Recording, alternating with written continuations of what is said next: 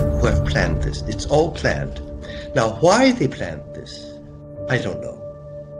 And I don't even think I want to know. This system is being put in place using lies, and it's being put in place using lies for some purpose, and I believe that purpose is complete totalitarian control. And I think the purpose of that is going to be mass depopulation. One of our problems here is the assumption that this is like every other vaccine we've ever seen, and it's not. It's the greatest experiment that has ever been performed in the history of medicine, and it's being performed on human beings. It's just an incredible thought. So all of this started to come together, and we started to get kind of a sick feeling in our stomachs that, wait a minute, this is science gone bad here. None of this is supposed to be happening. The CDC has never otherwise explained these stats, and they are so tightly related to the vaccine. 50% of healthcare providers are absolutely not getting this injection. We don't trust the data. The fox guarded the henhouse.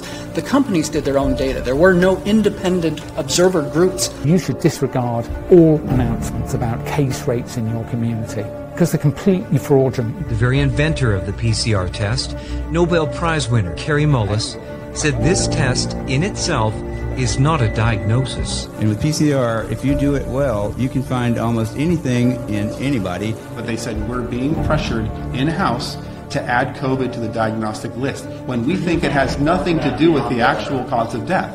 As a physician, I received an email last week from the Department of Health coaching me on how to fill out death certificates. It's another level now of criminality.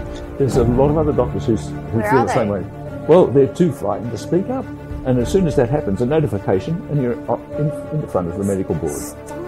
Dr. Robert Malone is a vaccine expert. He is the inventor of mRNA technology. He's undergone systematic attack. His history is literally being erased online. These fact-checking groups, for example, factcheck.org, they're funded by an organization that holds over $1.8 billion of stock in a vaccine company. Once I was censored, I feel like I've kind of gone into this other world. And now I'm surrounded by people that it's kind of normal to have their work talked about in a strange way. Sent me there to cover the COVID treatments at that hospital. I just wasn't supposed to ask that question. The viewers are being deceived by a carefully crafted narrative. They are trying to push a narrative that is not based on the decades of immunology. Nobody's in the hospital. How is that possible in a medical pandemic? That's fake news, that's why. People have turned to Facebook to share their stories and experiences, with one group reaching almost 65,000 members. It was removed overnight for no apparent reason. The victims of this vaccine, they're not being able to tell their story. The censoring has been going on for well over a year. It's well documented. It's unequivocal. TikTok is taking down all of my sounds so that you guys can't hear my story. The Great Barrington Declaration, authored and signed by 3 of the world's leading experts in epidemiology, infectious diseases, and vaccines. We've got to the point where scientists such as yourselves need to kind of gather for secret meetings in houses to come out with declarations of dissent. Are you of the same opinion? I don't think I can answer that question. Why not?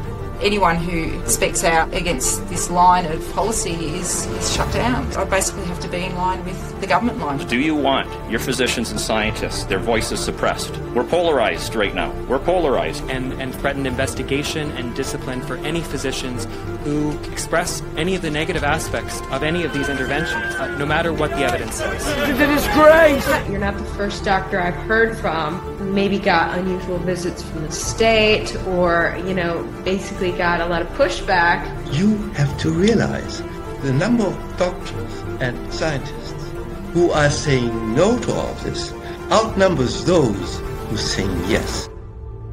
And if this is the mountain, if this is the hill where I get nailed on, I will get nailed on it. I don't care. You can report me to the boards, you can kill me, you can do whatever, but I'm not going to let Americans die. 75 years ago, Hermann Goering testified at the Nuremberg trials, and he was asked, how did you make the German people go along with all this? And he said, it's an easy thing. The only thing a government needs to make people into slaves is fear. You can do this in a Nazi regime. You can do it in a socialist regime. You can do it in a communist regime.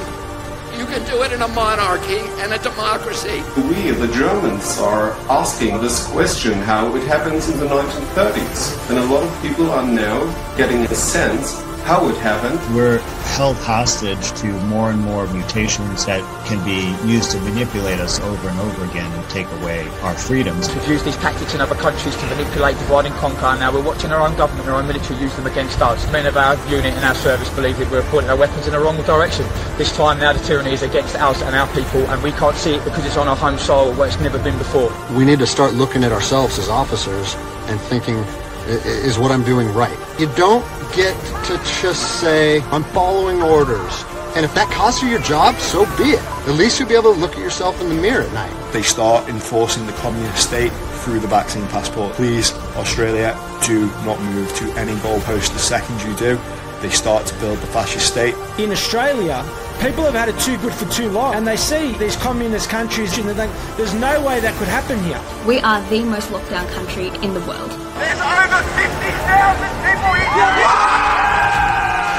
Massive protests. You know, the media said it was only 3,500 people. What we saw today were 3,500 very selfish bullheads. The mainstream media is never, ever going to be on our side because they are owned and controlled by the very people we're fighting against. They've identified that area as being a really strong area. Strong men, strong morals, strong customs. You are the toughest. You have the strongest family, community connections, religious connections. You guys are unbreakable, and they know that if they target and break you first, it makes it easier for them to break the rest of us. Stand the fuck up.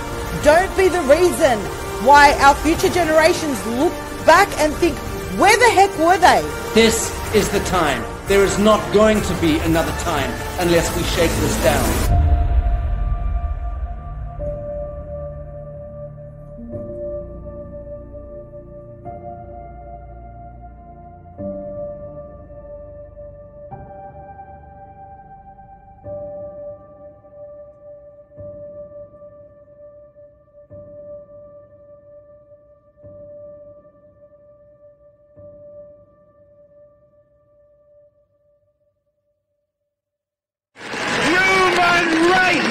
Get off your knees!